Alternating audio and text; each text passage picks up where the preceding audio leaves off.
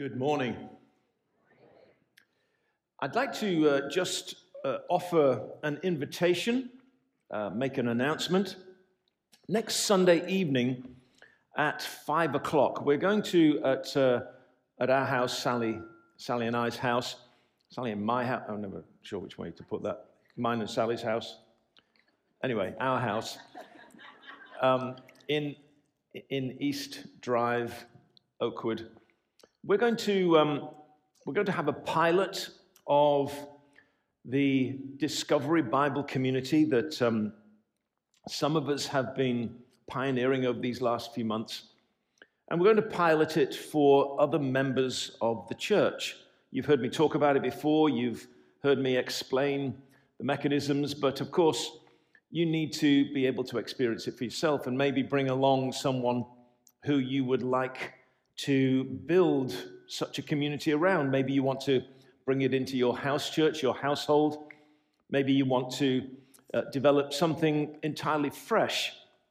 Well, next week, we're going to be starting at our house at 5 o'clock. And it's just really to do a one-off. We may extend it for 2 weeks if that's needed. And then we'll plant a new Discovery Bible community in our home at the beginning of the new year.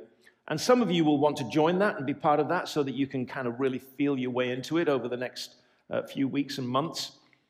And some of you will say, I think I've got it, and be able to go off and do it already, having just immersed yourself in it for a couple of weeks. And we'll certainly want to help and resource you as you make that bold step. But if you'd like to be part of that, then feel free to come along to our place next Sunday at 5 o'clock. Children are welcome. We will be having a children's Discovery Bible community as well. It's amazing how good kids are at this kind of thing. And we'll see how we get on. All right? So you come along and you try it out, and we'll see what happens. Let's read from our passage today, which is Isaiah chapter 9. And this week I'm going to begin just where Naomi read to us, from verse 6. For to us a child is born, to us a son is given, and the government will be on his shoulders. And he will be called Wonderful Counselor, Mighty God, Everlasting Father, Prince of Peace. Of the increase of his government and peace there will be no end. He will reign on David's throne and over his kingdom, establishing and upholding it with justice and righteousness from that time on and forever. The zeal of the Lord Almighty will accomplish this. So there's our passage for Advent. This is what it is that we're looking at over these coming weeks. And last week we looked at Wonderful Counselor. We addressed it and looked at it and examined it from perhaps an entirely different perspective than one that you've seen before. Certainly meeting with the elders through the week, they said they'd never seen anything like it before. And this week we're going to go on to the second couplet. We've looked at Wonderful Counselor, and this week we're going to look at Mighty God. But as we get to the conclusion of this message, you'll begin to see what the connection is between Wonderful Counselor, Mighty God, and perhaps begin to anticipate the connection between Mighty God and Everlasting Father. And if you're really, really clever, maybe begin to see why it is that the conclusion of these couplets is Prince of Peace. So let's just think about it from the perspective of Isaiah and the people that he first addressed with these words. He's speaking of a king that will come. He's speaking of one who will fulfill all of the prophetic messages about the kingdom of David, about the line of David. He's speaking about a king that will deliver the people from the darkness that surrounds them. Already, they were very conscious, very aware of the Assyrian army sweeping through the northern reaches of the land. The territories of Naphtali and Zebulun lay in ruins. People were dead in the streets. It was a terrible time. Darkness covered the land. And into this context of deep distress, a message is given to Isaiah. A son is going to be born. A child will come, and he will begin the government that will eventually extend to the outer reaches of the world from Galilee of the Gentiles, where currently it is as dark as it possibly could be. From that place, a great light will shine in the midst of that darkness, and the light will extend to the entire world. And as they listened with hope and anticipation, they of course heard the names of this new king. Those names they would perhaps imagine would be emblazoned on the four sides of the throne on which the king sat. He would be a wonderful counselor. He would function to the nation as a father over the children of Israel. He would be a prince who would bring a sense of wholeness to them. The word shalom that we translate as peace. But there's this second couplet, and perhaps they would stumble there because it sounded so incongruous. How can a human king be called Mighty God? How can a human king be emblazoned with the title that only Yahweh could have? It would cause them to feel unsettled. It would cause them to feel deeply disturbed, because it sounded as though in the midst of the hope that Isaiah was presenting as a prophecy from God, there was something that was not simply incongruous, but surely inaccurate. How could this be true? Of course, you and I, standing from a different perspective in history, knowing the New Testament, have a sense of how it is that the Son of God becomes a human being and dwells among us as Jesus of Nazareth. We know the story, but before the story's told, it must have caused a great sense of turmoil in the first hearers. Even when it seemed as though the might of God was demonstrated in the time of Hezekiah, when Isaiah was prophet to the king, when the Assyrian army that had swept through the northern reaches of Israel had now taken captive all of the northern kingdom and was sweeping through the cities of Judah. 85,000 armed, vicious, bloodthirsty warriors surrounded the city of Jerusalem. Surely the end was near. Isaiah told Hezekiah to trust in the Lord, to return to the Lord, to lead the people as a man of God. And in the night, as if by divine hand, as if the angel of death that swept through Egypt long ago had been unleashed from the heavenly realms, the Assyrian army lay not simply defeated, but decimated in the field without a sword ever being drawn.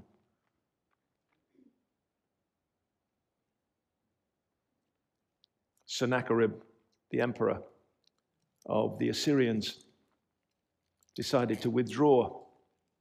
And it would not be for another 100 years, God's mercy extending to his people, Judah, giving them every opportunity to return to him. It would not be for 100 years that the Babylonians, who were, if you like, the successors to the Assyrian Empire, it would not be until the Babylonians came that Jerusalem would fall and the temple be destroyed. But at the time of Isaiah, the might of God had been revealed. This mighty God was somehow going to be manifest as a human king. Deeply troubling, as I've suggested to the first hearers. And for you and I, of course, it's not as deeply troubling because, as I've suggested, we've now become familiar with the story of the incarnation of the Son of God. We've become familiar with the theology that says that the Son of God has come and has become a human being, and in his humanity has lived among us and shown us the way and died for us and risen again and ascended into heaven and taken our humanity back into the Godhead, suggesting forever that we are welcome there. And so we've heard that story, and even if it's not penetrated our hearts, even if it's not changed our lives, we know the basic tenets of the Christian faith. But here we have to pause because there is a deep incongruity if we are to embrace the good news. There's a deep incongruity in what it is that the gospel tells us is the truth. I have a little video that I'm going to ask Claude to run for us, and I'm going to read these verses to you whilst that's going on. I pray also that the eyes of your heart may be enlightened, in order that you may know the hope to which he has called you, the riches of his glorious inheritance in the saints, and his incomparably great power for us who believe. That power is like the working of his mighty strength, which he exerted in Christ when he raised him from the dead and seated him at his right hand in the heavenly realms, far above all rule and authority, power and dominion, and every title that can be given, not only in the present age, but also in the one to come. And God placed all things under his feet and appointed him to be head over everything for the church, which is his body, the fullness of him who fills everything in every way. The center point of these verses is this: that power is like the working of his mighty strength, which he exerted in Christ when he raised him from the dead. And that power lives in you. Imagine standing on the edge of a volcano with all of that power beneath your feet and asking God to send fire from heaven. How stupid would that be? You're stood on the very lip of a volcano every day of your life. Underneath you is immeasurable power. Within you is power that changed the universe, and yet you call down power from someplace else. Send power from the heavens, Lord. Send fire from the skies. And yet all of it's underneath your feet. Thank you, Claude. So, what's the incongruity? Well, the incongruity is this. You and I look normal. We just look like, well, when I say normal, you know what I mean, broadly speaking. You and I are accepted as normal by the people around us. We're human beings. We do the things that we've always done. But Paul tells us, the New Testament tells us over and over again, that when we surrendered to Jesus, Jesus took that as an invitation to come and dwell within us by his Spirit. The Spirit of God lives within us. And that Spirit, that power, the third person of the Trinity who dwells within you, is the power that raised Jesus from the dead. Now, if that doesn't feel incongruous, you're probably not hearing what I'm saying. Because you get depressed, like me, when it's raining outside. And you've got the power that raised Jesus from the dead living within you. You feel fed up, like me, when your team doesn't win. I mean, I hate to admit it. It ruins my day. And yet the power of the living God rests within me. It is incongruous, isn't it? It stretches us. It makes us feel strange just imagining what it is that God would mean by this. And the funny thing is that if we can understand the mechanism by which this power is released, everything changes. And the mechanism of that power being released is something that you're not expecting. I can remember I was at a conference, and most of my staff from the church that I led in England were with me. And some of the staff, because it was one of these kind of camping weekends, it was a conference where people hung out and we made fires and let the kids just run around. Don't you love those Christian camps where you can just kind of say, see you kids, 3 days. It was a great thing. We all enjoyed it. It was a marvelous time. One of the few occasions when I remember it was sunny in England. And some point during the conference, we were praying for the sick. And as I was praying for the sick, I felt like God showed me this picture in my mind of cells in a body being regenerated. And I said it out loud because I felt like the Lord really impressed upon me to say it, but I felt very, very exposed in sharing it. I felt very kind of weirdly vulnerable. One of the staff, one of my team, Paul McConaughey, some of you know him, he and his wife came forward with his wife Ellie's mother and her friend. And Ellie's mother came to pray. And she said, that picture that you had is kind of related to the condition I have. I have a thing called scleroderma. And they've told me that I'm going to die because it's incurable.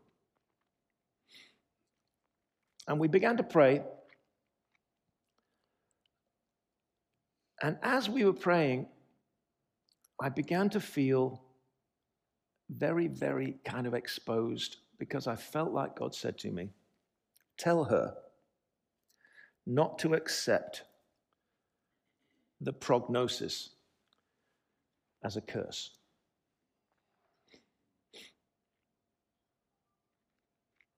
So I said that to her, and she broke down and prayed, and it was a lovely time of prayer. And she went then for 3 months, and she lived way out in the countryside of England, a county called Sussex, a long way from everybody.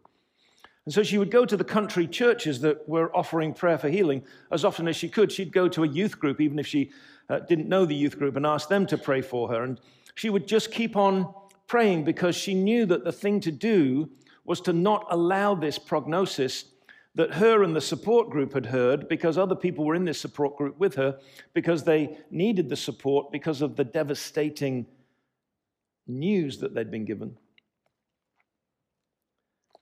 And she went back 3 months afterwards, and the doctor said, the condition has not progressed in any way, so we don't quite know what's happening here. So armed with that encouragement, she continued the same process and went on for another 3 months. And then after 6 months, went back to the doctor, and he said, you don't have the condition anymore. It's completely gone. And more than 20 years later, all of the people in her support group sadly have died. And she's completely well. So what's the mechanism for the release of God's power? I'll tell you another story. I was just a young pastor in the inner city. We were working in a very poor community. And one of the things that the Lord impressed upon me to get me to the place of vulnerability and weakness that I need to get to be of any use to anybody, he said, I want you to build a large enough cross for you to be crucified on it, and I want you to carry it around the community, and I want you to preach to people in the open air. And I thought, great. And so I did that. And nobody from the church joined me or from my staff joined me because I gave everybody the freedom not to, because they all thought that I'd gone completely bonkers. And, it did feel like that. I put my clerical collar on just to give some people in England, clerical collars mean something in England, give the people in the community a sense that, maybe it was kind of okay. But nobody had ever seen this before. After a little while, people began to join me, and over the months, a large group of people joined me at lunchtime, mostly women, because by and large, the church is built on the commitment of women. Guys. And so we went out onto the streets every day. And then I felt the Lord prompt me. He said, I want to reach somebody who's unreachable. I told this story recently to one of my huddles, and my assistant said, you need to tell this to people at church. And I don't know whether I've told you this before, but I went back and I looked more closely at the details. I said to Sally, I feel like the Lord wants me to carry the cross in the middle of the night and just pray around the community. And she said, sounds like God. Now, what I was hoping for was, well, let's pray about this, and maybe the Lord will give us another way of interpreting this understanding. Maybe it's something that you should pray for as you're sleeping at night, or, No, it sounds like God, says Sally. So one night at midnight, I put my clerical collar on. I went outside the kitchen door where the cross was parked.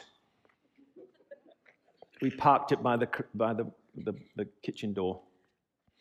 And I picked it up and I began to carry it around the community. And, there's people on the streets, of course, but not the people that I would normally meet. And I was very conscious of one particular point, that there was a car following me, and I looked around and it was a police car. And I stopped and looked at the police car, and the policeman got out and he said, "Good evening, sir." I said, "Good evening, officer." He said, "Maybe you could just explain to me, sir, what it is that you're doing exactly." I said, "Well, I'm carrying a cross around the community." He said, yes, I understand that, yes. I can see that. But Vicar, what are you doing out here with the cross? I said, "Well, I'm praying for the community because I felt God was telling me to do it." He said, "Oh, all right then. Well, be careful with it, won't you?" And he got back into the car and drove away. And I walked around the community for a couple of hours, praying on street corners, and not out loud because you don't want to wake people up. and went back home and thought, I don't know what that was. A couple of days later, one of our visitation teams was knocking on the doors of the government-owned apartment blocks. We call them flats in England. And one man opened the door and said, "Are you from the local church?" The visitation person said, "Yeah." And he went inside and he said, "I need you to pray with me." He said, "Well, of course, I'd be glad to do that." He said, I'm a survivor of the Holocaust. And here's my number." And he showed him the tattooed number on his arm. He said, I'm going to die very soon. And I'm not kind of sad about it. It's been an amazing life. But I was praying a couple of nights ago for God to show me who the Messiah was. And I got up to get a glass of water and I opened my curtains. And there was somebody in the street walking past carrying a cross. And his eyes filled with tears.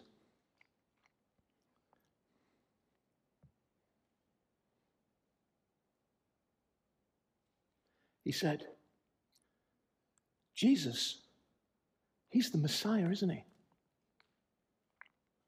And he said, "Yeah."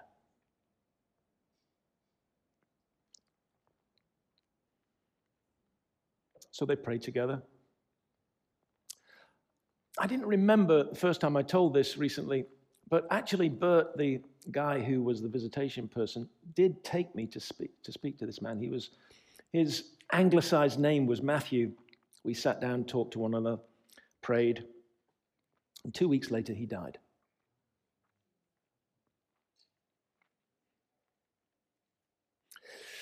Now, you might be asking yourself, what has this got to do with mighty God? Others of you are thinking, well, it sounds mighty to me, but I don't know what the connection is to my life. Last week, I took a risk by sharing with you in a different way. And the reason I did that was because I felt like that's what God told me to do. But it was very vulnerable and very exposing and quite demanding. But it's been interesting to hear from people through the week of how so many have had a specific breakthrough in their life since then.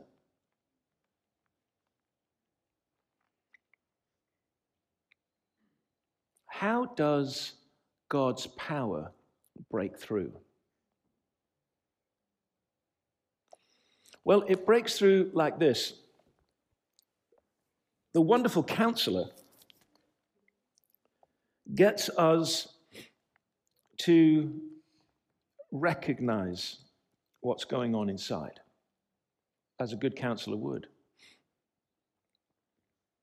And usually the process sounds something like this. You name what it is that you recognize inside. You acknowledge it and accept it. You express it, you share what it is that's there. And then for a Christian, there's a release. It's not a release of emotion. It's not, although that can happen, of course. It's not a release of feeling, although, of course, that can happen. There's something else that happens. Paul in 2 Corinthians chapter 12, verse 9 says this: "The people that pursued me and have browbeaten me and have sought to make me feel ashamed are like thorns in my flesh." And 3 times I asked the Lord to remove the thorns in my flesh, and he said, "No. My grace is sufficient for you, because my power is made perfect in your weakness. You have to name it. You have to acknowledge and accept it. Don't run away from it, whatever it is. If it's guilt, accept it. It's there. If it's fear, don't run away from it. Embrace it, acknowledge it, it's there. If it's shame, the same thing. If it's frustration, if it's an old memory that causes you heartache and internal suffering, Jesus, I think, wants to speak to us as the wonderful counselor and say, name it. You can name it whatever you want. He gave the capacity to human beings, didn't he, to name all the animals. And, we came up with duck-billed platypus. So it doesn't really matter what you name it. Just name it and acknowledge it, accept it, sit with it. Adele is not usually one of my spiritual counselors. I just listen to her for her music. And the slightly overproduced concert that was on recently with Oprah it wasn't fully my cup of tea. It was stunningly beautiful and amazing and all of that kind of thing. But there was a little piece in it where she explained the process that she's been going through as she's acknowledged the pain of her past and the ways in which that pain has resulted in the behavior of her current life. And she said, I've always been able to articulate the pain in my songs, but now I can sit with it. There it is. This is what the wonderful counselor intends for us. Name it, acknowledge it, accept it. When you accept it, you have to be able to sit with it. It doesn't matter what it's called. Because sitting with it begins to help you recognize that there's no condemnation for those who are in Christ Jesus. Whatever it's called, whatever it feels like, whatever other people name it, you're not condemned because of it. You're loved. And as you're accepting this, you begin to understand a greater acceptance that you're accepted, just as you are.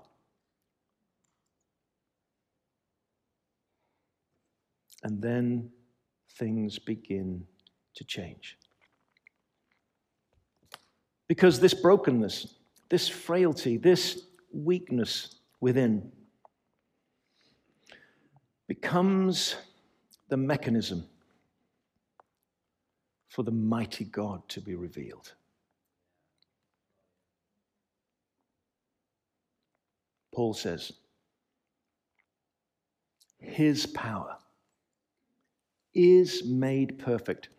The word means put together, connected, integrated. The power of God becomes connected, integrated, and able to flow through me as a conduit in the place of weakness.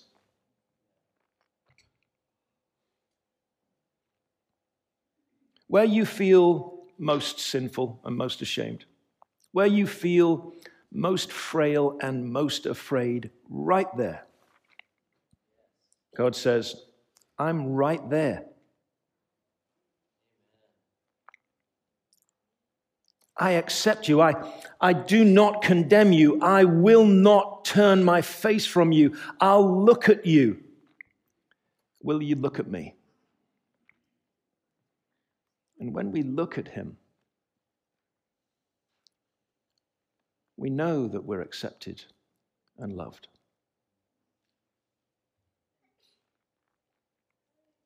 And then his power is able to break through the cold crust of the lava that lies below the surface. And we don't need to pray for fire from heaven because there's fire within. We don't need to call for power from the heavens because there's power within. The power that raised Jesus from the dead in us, released in us and through us. There it is. The connection between what the wonderful Counselor does and what the mighty God can achieve. Do you hear it? In the Old Testament, the way that they understood it was words that we've already sung today and that I've mentioned before. But this is how Moses expressed it. He knew God. And these are the few verses right before he climbs Mount Nebo and dies. He says this: "The eternal God is your refuge, and underneath are the everlasting arms." You can't fall any further than the everlasting arms.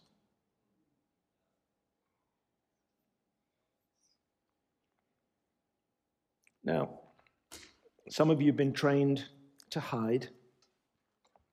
Some of you have been trained to pretend. Some of you have been trained to promote other things. And mostly in church. You've been trained to hide stuff because, you're supposed to be a good person.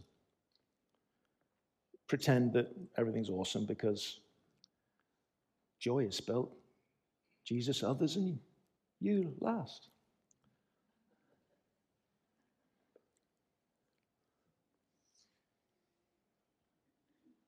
You're supposed to promote something else about yourself than what's true. But what's true is this: you are gloriously broken. You're an earthen vessel with treasure within. With treasure within. And the treasure gets seen through the cracks in the clay. And his power to do and to change, to transform, to heal, to deliver, his power is made perfect in our what? Just try that one more time. In what? Yeah.